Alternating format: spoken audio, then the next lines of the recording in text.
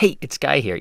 A lot of you have started to tell us about your all-time favorite quotes and stories from our interviews, and this one definitely has a bunch of them. I'm not going to spoil anything by telling you what you're about to hear. Let's just say you'll know them when you hear them. Oh, and this episode ran about a year ago. It's with Troy Carter, and I hope you enjoy it. So, what happened to the business? It was over. I didn't have the cash flow, and the phone started ringing, and it was the landlord of that building saying, you know what, rent hasn't been paid.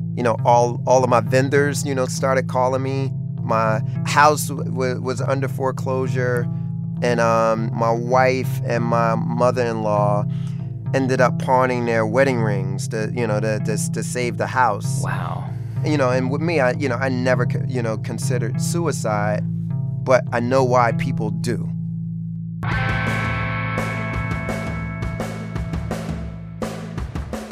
From NPR, it's How I Built This, a show about innovators, entrepreneurs, idealists, and the stories behind the movements they built.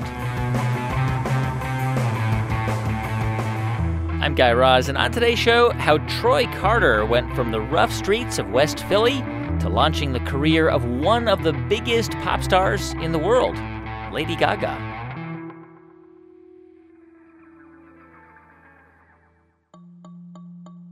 So it usually takes a bit of instinct, some failure, and a lot of luck to figure out what customers are going to want to buy.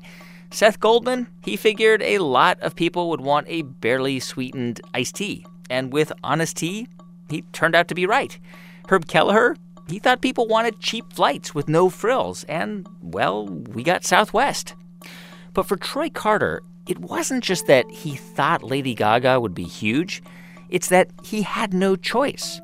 Because at the time he met her, and this is just 10 years ago, he had lost all of his money. He was totally broke. But somehow, over the next few years, Troy essentially built a company. You could call it Lady Gaga Inc., a sprawling empire of writers, dancers, choreographers, costume artists, roadies, musicians, producers, engineers, marketers, publicists. You get the idea. And Troy built that without any family connections or money or formal training. In fact, much to his mother's disappointment, Troy dropped out of his high school in West Philadelphia in 1990 to pursue a dream. And that dream was to become a rapper. We had this idea that we were going to be this rap group, called Too Many. And it was me and two of my best friends. Okay. And we called ourselves Too Many because we only had enough money for one of us. So it was always too many of us. And my best friend said, if we ever meet Will Smith or Jazzy Jeff and Fresh Prince, they're going to give us a record deal. So that we had this sole focus and sole purpose of meeting Jazzy Jeff and Fresh Prince. Because those were the guys from Philadelphia. They were the only guys from Philadelphia. They were from our neighborhood. They were successful. They were like gods in Philly, and they were the way out. That was plan A, B, and C. So did you meet him? Yes, we actually hopped the train, and we didn't have money, so we just would wait for the train to pull up, then jump over the turnstile and take the train down to Delaware Avenue. And we knew Jazzy Jeff had a recording studio there, and we just would wait outside of the recording studio. And I think we did that for almost 6 months. And Jeff used to see us outside, but would never let us in. I think he thought we were like stalkers or something. And then one day we saw some friends in the studio that let us in. Will Smith just happened to be in the studio, and we walked in and we played our demo tape. And he listened to it right then and there? He listened to it, and we actually went outside. It was snowing, and we said, well, we want you to see us dance, too. So we actually started dancing in the snow. I think we quickly found out we sucked. But, Will saw some potential in us, and he said, look, how are you guys getting home? And we said, we don't know. And he drove us home that night and basically told our parents that, he had us covered. We were going to be okay. And what was the track you played for him? Do you remember how it goes? Oh, my God. It was pretty terrible. So I don't... You have to give us some of it. It was a song called "Where's the Party?" Yeah. That was like, How'd it go? I'm not telling you. You how got to it goes. tell us how it And goes. actually, I shouldn't even said the name because you'll go on Google now. So We're going to find it.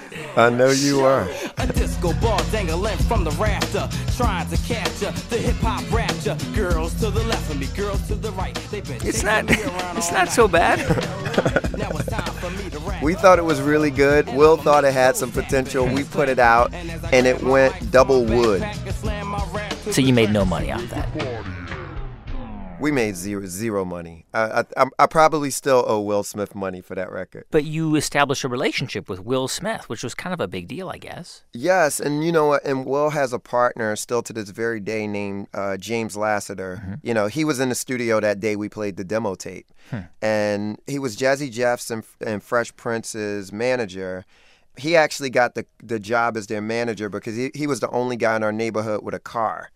And James had become this sort of mogul in the industry, and I wanted to be James. So in my soul, I wanted to be less Fresh Prince and more James. So I just kind of put myself under James, and James became my teacher. So you basically move away from being a performer at that point. And did James give you a job? Yes, James gave me a job. I had a few jobs within the camp, but I was James's assistant. I was Jazzy Jeff's assistant. And I ended up moving out to L.A. and working with James and his production company with Will. How old are you, by the way, at the time? I was in my late teens, early 20s during sort of that transition period. Right. And I was working at Will and James's production company, and I was having the time of my life, and I'm very hard-headed, thought I knew everything, and I didn't have a car. I thought it was going to be like Philly, where you just can take the train everywhere, and in L.A., everything's so separated, and I was taking this car service from the office to visit this girl probably 2 or 3 times a week or whatever, but I would pay the bill every 2 weeks when I got my check. I would pay like the office manager and say, hey, the bill's going to come in. I got you covered or whatever. And one time, I think I pissed the office manager off over something. And she told James that I had been using this car service to visit this girl. And James came in and fired me and sent me back to Philly. Wow. So on the spot, that was it. You were done. Done. James basically, he saw the route that I was going, and I was taking a lot of shortcuts. And I was kind of living this LA fast life and sort of the stereotypical fake executive thing. I thought I was much bigger than what I was at that particular time. And he kicked me out of LA. Like he said, you're going back home. So like you're in your early 20s, you lose your job and you go back to Philly? Yeah, I went back to Philly, sort of with my tail in between my legs. And my cousins in Philly had started a small management company, a sort of a production company, that they asked me to come in and run. And one of the clients was a girl that I met when she was 16, so she and I had known each other. And we started working together, and it was the rapper Eve. Wow. But I had absolutely no clue what I was doing. Yeah. And, it started off, Eve had come to me and she said, look, I need your help in figuring this out. And at first I was kind of helping her find a manager. Finally, she said, look, I want you to do it. And of course I said yes and jumped at the opportunity. And I think initially the job was protecting my friend. So instinctively, the decisions that I was making was really about how do I protect her and make sure that, she has the best possible chance to make it. And everything else was, learning as I was going along. And, I remember the first tour that we went on was this Cash Money Rough Riders tour. I got on the bus and it was this old bus driver and, scruffy beard. And he said, you got the float? I said, I'll be right back. And I got off the bus and I called one of my buddies who had done touring for a long time. And I said, dude, what's float? And he said, it's the money that you give the bus driver for gas, tolls, fuel, everything else or whatever. So I got back on the bus and gave him the money. And, I said, here's the float. And I sort of floated my way through the rest of for the next 3 years, I kind of floated my way through, kind of figuring it out as I was going along. Yeah, I mean, what did you have to do as a manager for Eve? Like, book shows and like, how did you even know how to do that, or how to promote her brand and how to get her out into the world? You know, the way it works is the manager sort of, is like the hub of an artist's career. So, I go out and I hired a booking agent who books the shows. I hired a publicist who does interviews and television. I bring in the record label who distributes the music. So it's sort of like, a CEO of Eve Inc., of her business. And that became a pretty big business. Yeah, she actually became one of the biggest female hip-hop stars of all time.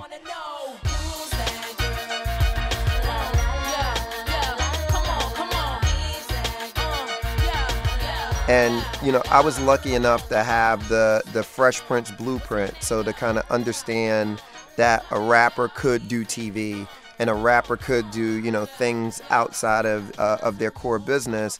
And with Eve, we ended up building, a clothing line, a television show. She had gone on to do, Barbershop, with Ice Cube and Cedric the Entertainer. So we ended up building something really special and something unique for a female rapper at that particular time. How did you know what to do? Like, I mean, negotiating is a really, really, really hard work, right? And you were so inexperienced at that time. Like, how did you know what to negotiate and how to negotiate? I think a lot of it is, is West Philly spidey senses. So when you have to negotiate for survival, and you have to know how to read rooms, and you have to know who the bad guys in the rooms are, who has the gun in their pocket, who's just gonna brandish it, and who's gonna actually pull the trigger.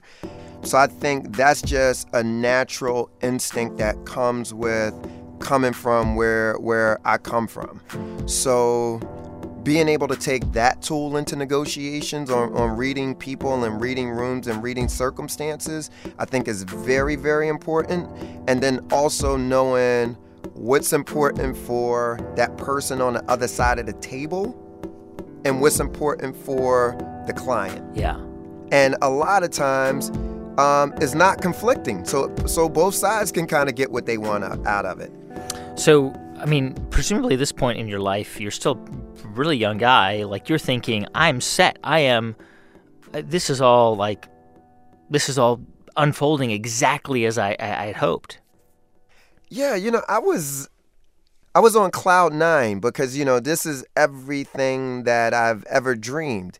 That's all I ever wanted to do in my life was music. And because I was a failed artist, I was actually able to help somebody accomplish their dream was, definitely fulfilling.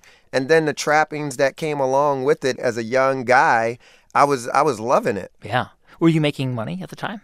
I was making hood money, so I was ghetto rich at that particular time.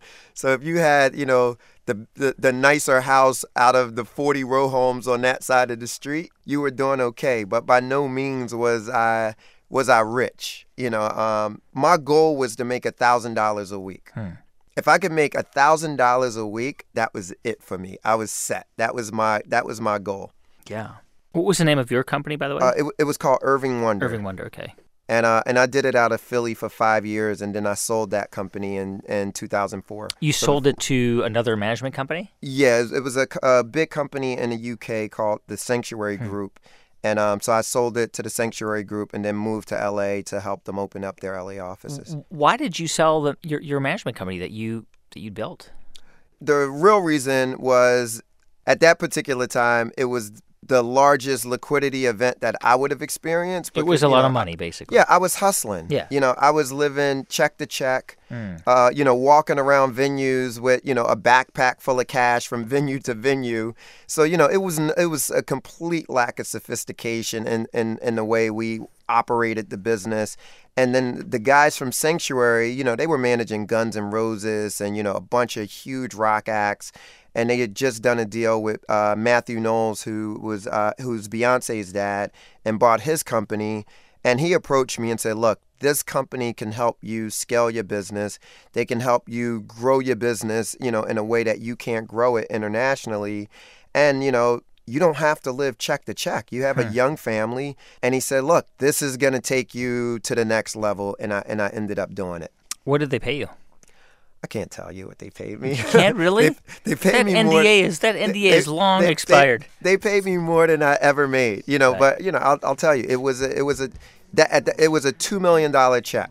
It was actually the actual number was $2,275,000 was the actual number, because I remember when the wire went through, and I called and checked the automated bank machine about 10 times to make sure that the money was still there.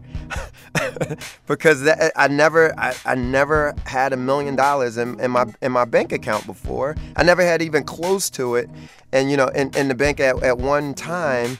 And here it was. Now it's like, okay, you know what? This is very real, and it was very real.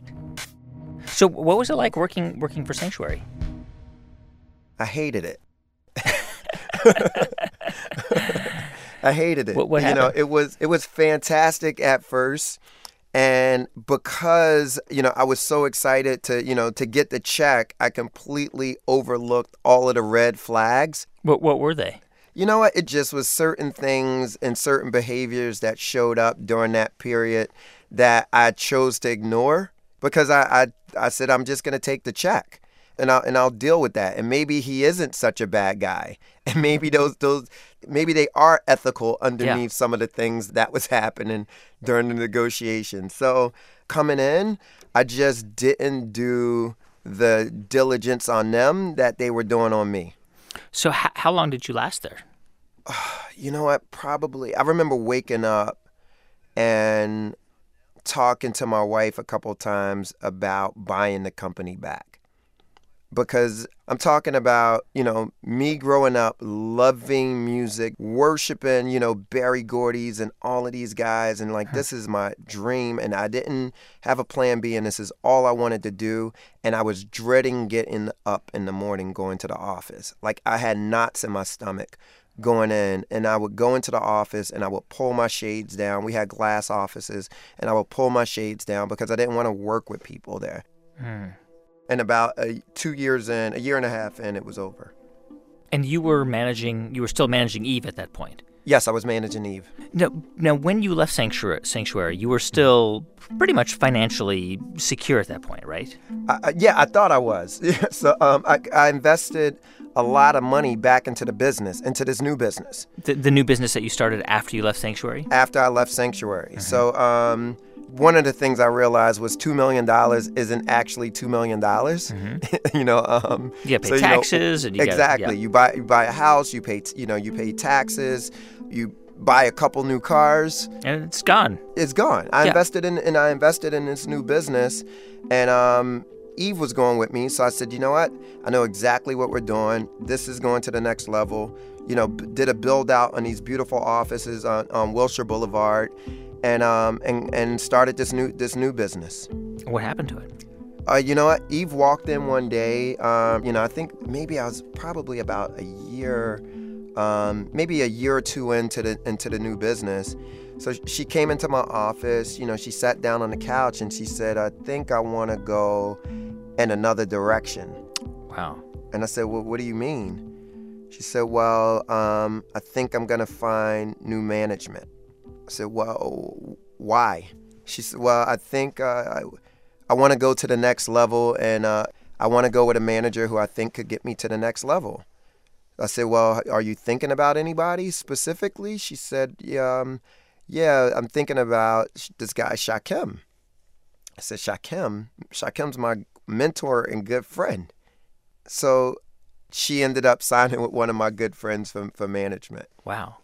And I mean, she was your ticket to making that new business successful. So, and even more, she was my friend, and we were, really close. She was there through, girlfriends and through my wedding, through the, birth of, my kids, and it was a heartbreak, number one. in terms of how it ended up happening, and then the business was highly hedged on that success of her. Yeah. It was a single client business pretty much at that time. So what happened to the business? It was over. This was, this kind of bleeds into, going into probably 2007 when, I didn't have the cash flow and phone started ringing, and it was the landlord of that building saying, what, rent hasn't been paid. All of my vendors, started calling me. And then it kind of spilled into home. My house was under foreclosure. And my wife and my mother-in-law ended up pawning their wedding rings to save the house. Wow. And even down the kids were in private school and having to tell the head of school, asking them to could you please keep the kids in school. And I'm going to pay tuition. I just need a little bit of time. But, scared that when I gave the waiter my credit card for a couple of bowls of oatmeal that it was going to be declined. Wow. So it was tough and, super humbling, not just as an entrepreneur, but as a dad and, and having to live through that really dark period. And hip hop is a very small community. And we had a couple of buddies who were like, real executives in our business, who had committed suicide, who were, had successful careers and everything else or whatever. And, and with me, I never, considered suicide, but I know why people do.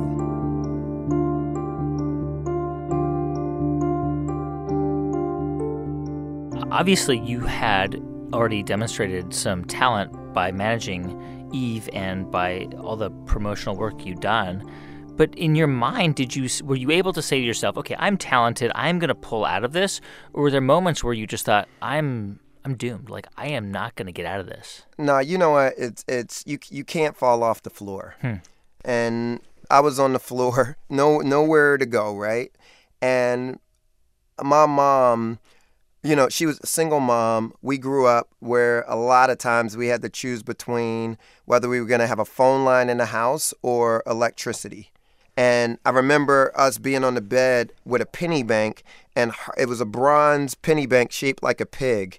And she would stick a butter knife into the slot to get the coins to come out. And we would divide the coins up to get, so me and my brother would have bus fare to get to school. So we grew up tough. Yeah. My mom caught the bus every day to go to work and walk sometimes for 30 years straight. So my mom's work ethic and spirit is in my DNA. Yeah. And I was always working I wanted to make my mom and my grandmother proud. That was always a big thing for me. And I'm getting a little choked up. Sorry. It's okay. And I want to do that for my wife and family. And I think having somebody who has your back, knowing you got somebody who has your back like that, it's a big deal. So in the midst of this like really tough period, what happened? How did you turn the corner? Wow. A good buddy, Vincent Herbert, who's like this very jubilant guy. Vince is like a character, but he's super talented. He was a child prodigy. He was like 16 or 17 producing records for Celine Dion and, Whitney Houston and Toni Braxton. And we were the same age. And every time he was in LA, he would pop by and just, we would just talk and catch up. And he had called me and said, Carter, I got this girl that I saw on MySpace that I want you to check out. And he brought her in, and she played her music, which was great, and it was Lady Gaga. In a moment, the story of how Troy Carter came back from financial ruin and help to build a superstar. I'm Guy Raz, and you're listening to How I Built This from NPR.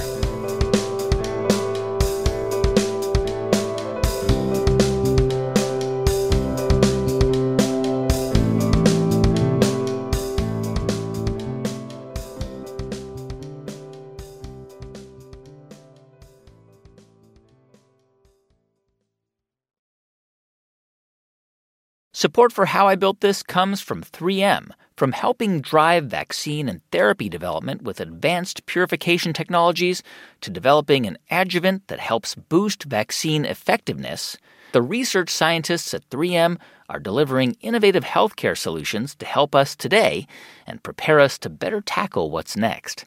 Learn more at 3m.com/improving lives. 3M Science applied to life. This message comes from NPR sponsor Don Julio Tequila. Don Julio Gonzalez didn't just farm agave, he worshipped them. He harvested each agave individually, plant by plant, only handpicking the agaves at optimum maturity. And his legacy lives on today through his exceptional tequila. Don Julio, a life devoted to tequila making.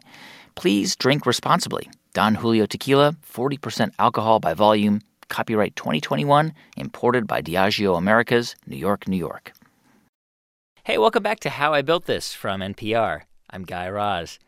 So Troy Carter is probably at the lowest point in his life. His house is in foreclosure, his business has fallen apart, and he's basically bankrupt. But around this time, he gets introduced to a young singer and piano player who calls herself Lady Gaga. Did you know that she was going to be huge? Yeah, you know what? The real answer is you don't know. You think and you hope, but you don't know.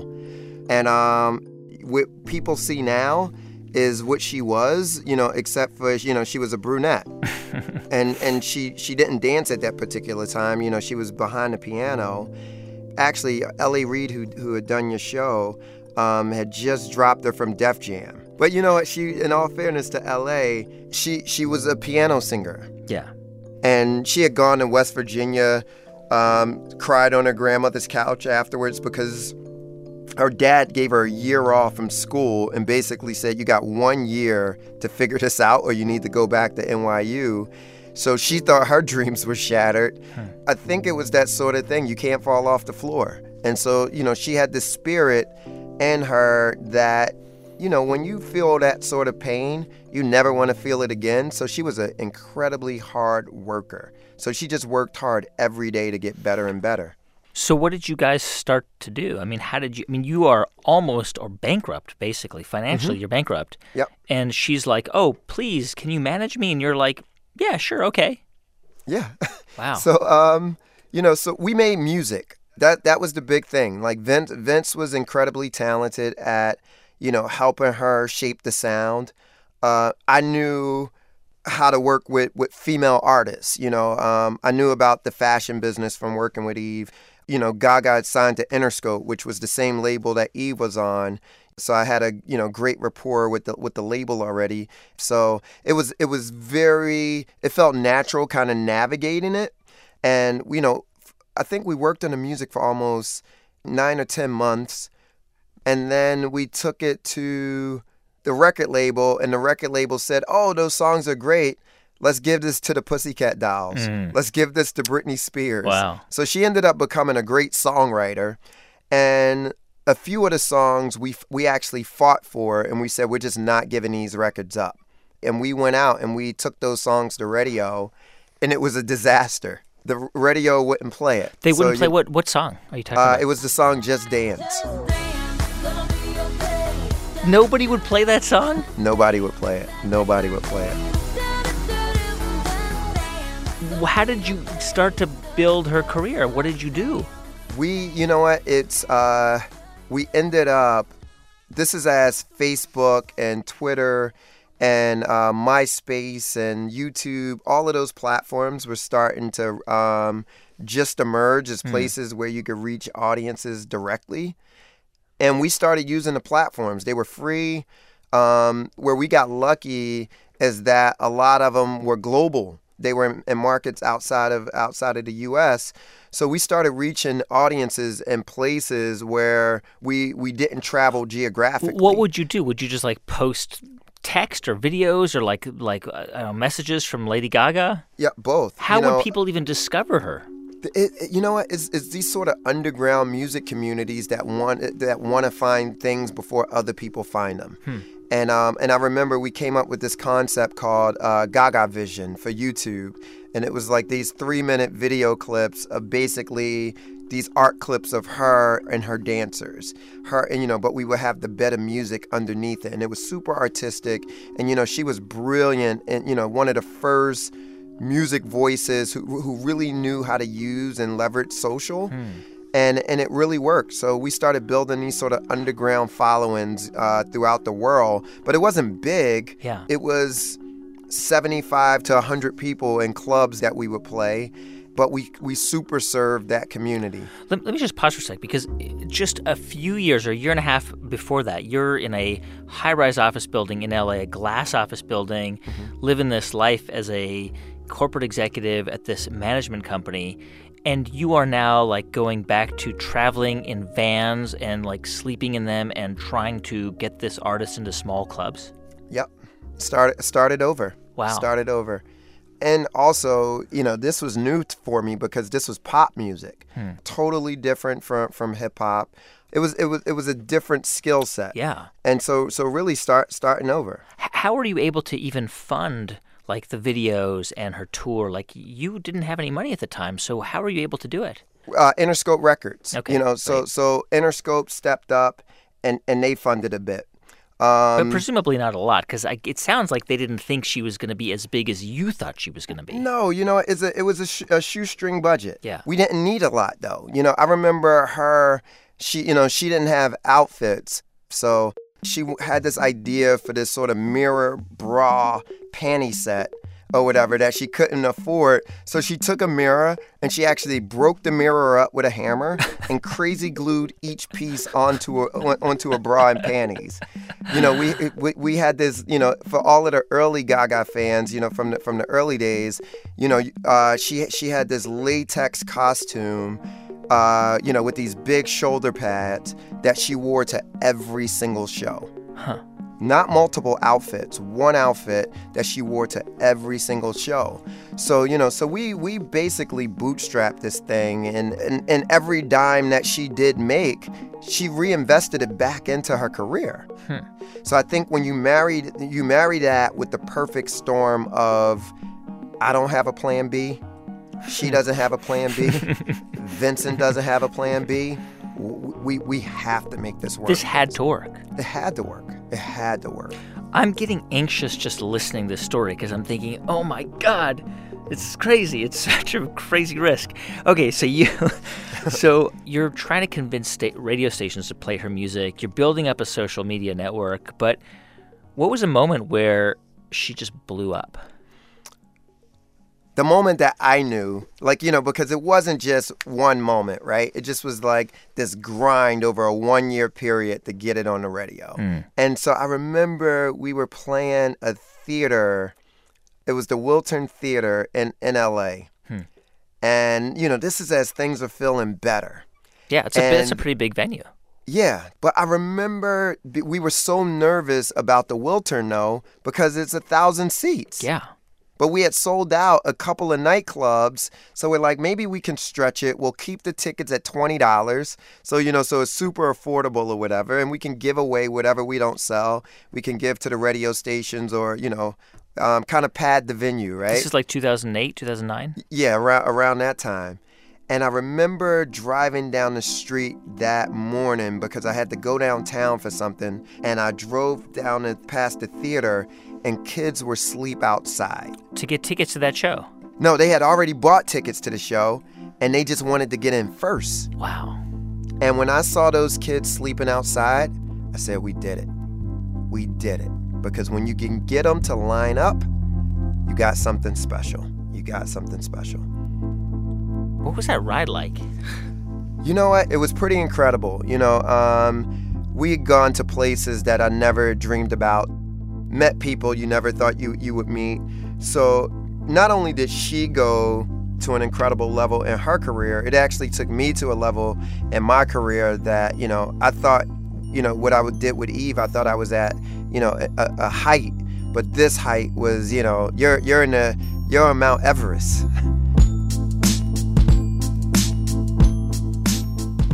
Did you guys, you and Lady Gaga, did you ever have moments where you just had a quiet moment and you would just look at each other and say, how did this happen? This is amazing.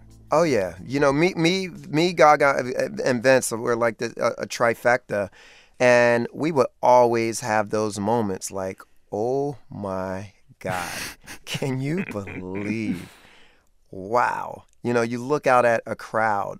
Or, I remember seeing her play Sting's Rainforest event in New York, where, Sting will bring out, legend after legend, Elton John, Bono, Stevie Wonder, just all of the greats, and her being the only young artist there playing with those guys, seeing her hold her own with those guys and them just take her under a wing, under their wings.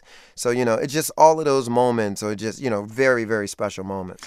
So during this time, I guess this is sort of like 2010-ish, you also start to, like you thought, I'm going to branch out, right? I mean, Yep. Because you started a company around that time. It was called Atom Factory, right?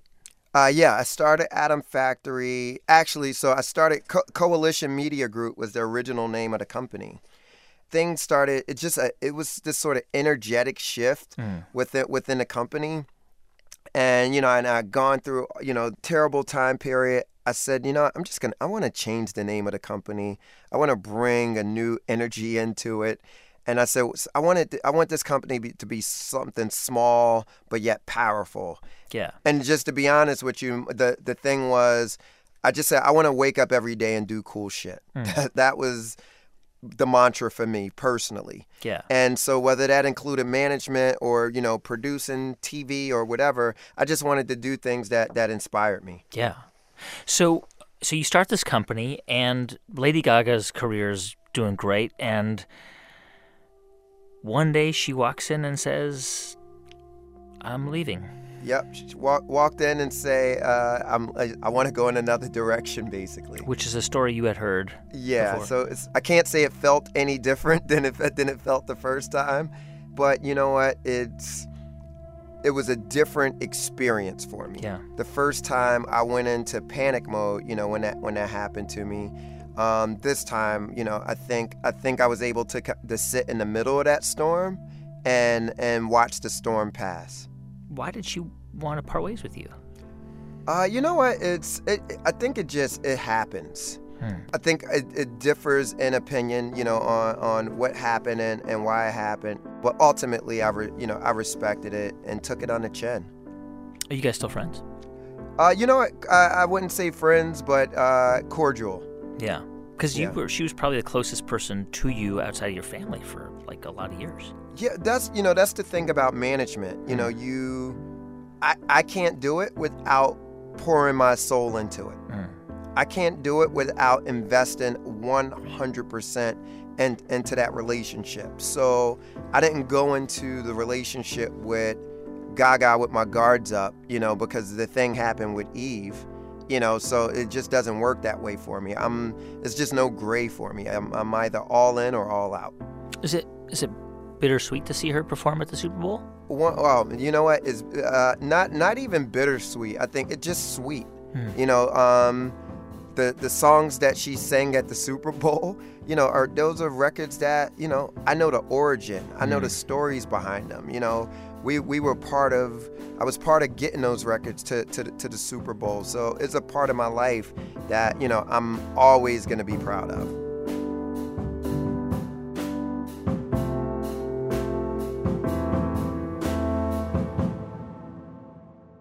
Okay, so I want to talk about a completely different side of your career, which is arguably a much bigger part of your career, which is investing, right? Because, you basically, at a certain point, decided, I want to invest in startups.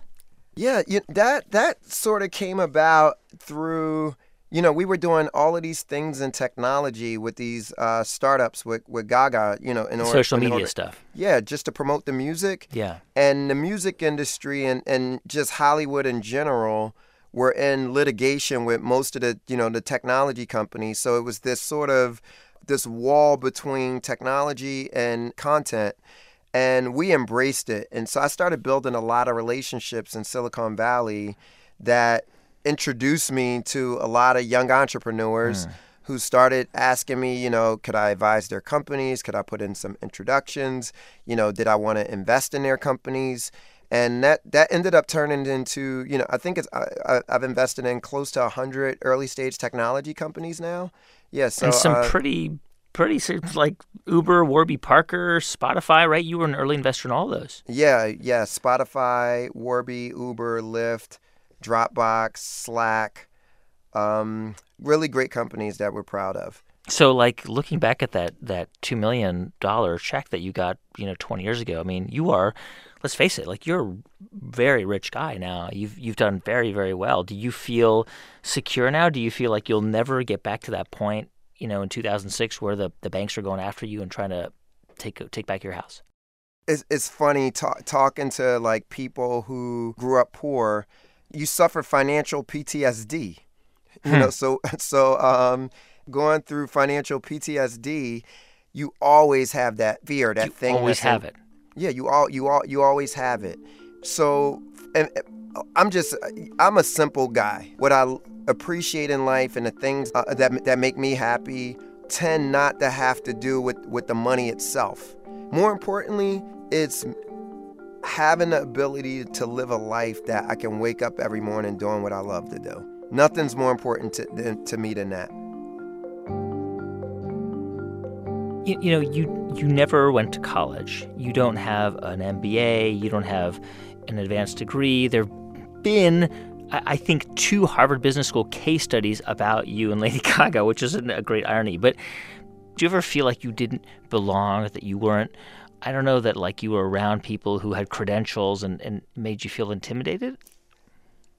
Yeah, at times, right? And I had a 5th grade teacher named Miss Moore. And I was always the littlest guy in the class. You take the school pictures or you get in line to go to lunch in the hallway. I was always first in line because I was the smallest guy. So, but she used to call me the big guy. And she made me feel like I was 6'5". Yeah. And like it was something that she did psychologically that like really, really made me feel not only did I belong, but that I was special. So, sometimes I'll go into rooms where it's, this person has a lot more experience than me. They're much smarter than I am. But I know what I know. And I think I bring a unique point of view to the table, just with different experiences. And I'm confident in that point of view. I was thinking about the story you told about your mom earlier, and I mean, she must be so amazed at how it turned out. You dropped out of school. She was super disappointed, and I mean, look where you are today. She passed away 3 years ago. Sorry. And she was 63 years old when she died, and she spent the last 3 years with me and my family. But I remember, oh man,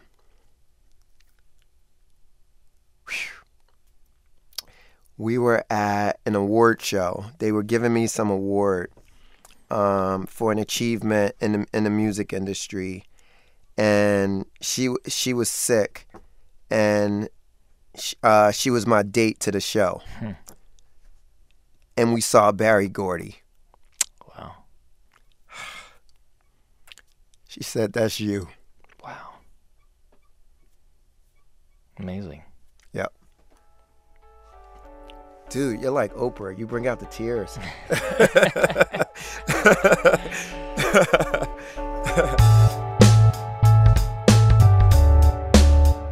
Troy Carter, founder of Atom Factory. By the way, Lady Gaga was not the only star they managed. Over the last several years, their roster has included John Legend, Priyanka Chopra, Meghan Trainor, and John Mayer. And you know that decision he made to quit rapping when he was a teenager? It was probably a good one because Too Many's song Where's the Party, the one we played earlier, it's been on YouTube for 10 years, and it only has 13,000 views. And please do stick around because in just a moment, we're going to hear from you about the things you're building. But first, a quick thanks to one of our sponsors, Stonyfield Organic Kids. Stonyfield's organic yogurt snacks are perfect for on the go with cups, pouches, smoothies, and tubes. Ready for a delicious organic snack? Visit stonyfield.com/NPR. Hey, thanks so much for sticking around because it's time now for How You Built That. And today we're going to update a story we ran last year. This one comes from Robyn Gerber, who works for a bank in New York. But she wanted to solve a problem that has nothing to do with her day job. I get super frustrated looking for parking. If I'm driving, if I'm a passenger in a car. Yeah, probably one of the most really annoying things about having a car in a big city. People fight with their spouses. Is trying to find a parking space when you need one. Go take that spot, and they didn't drive there fast enough.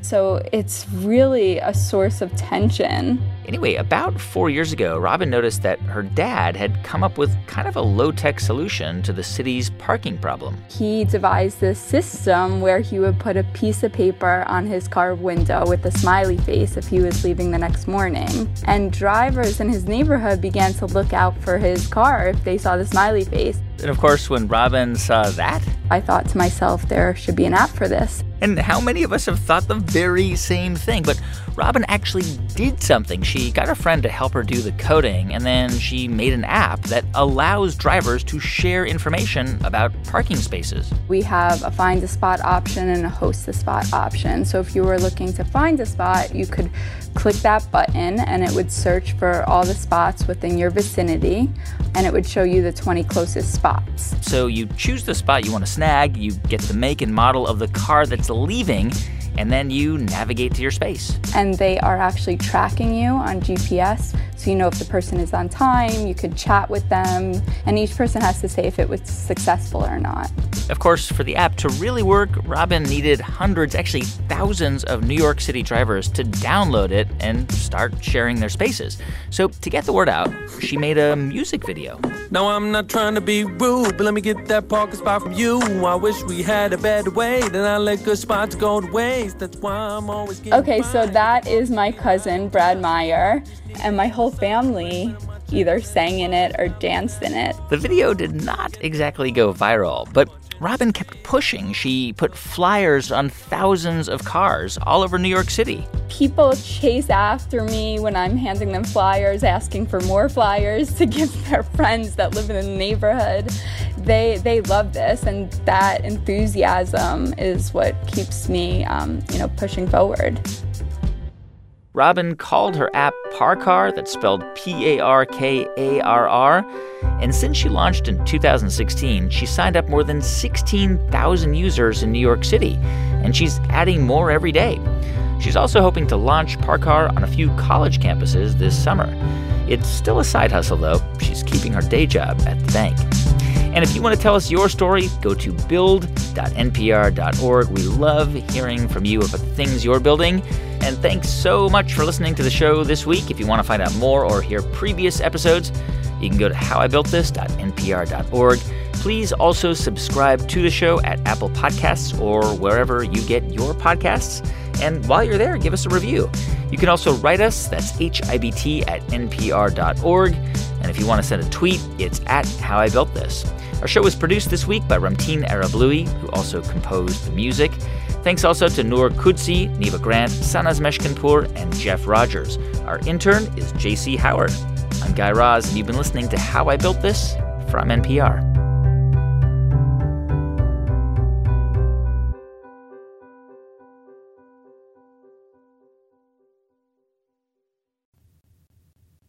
The news moves fast. Listen to the NPR News Now podcast to keep up.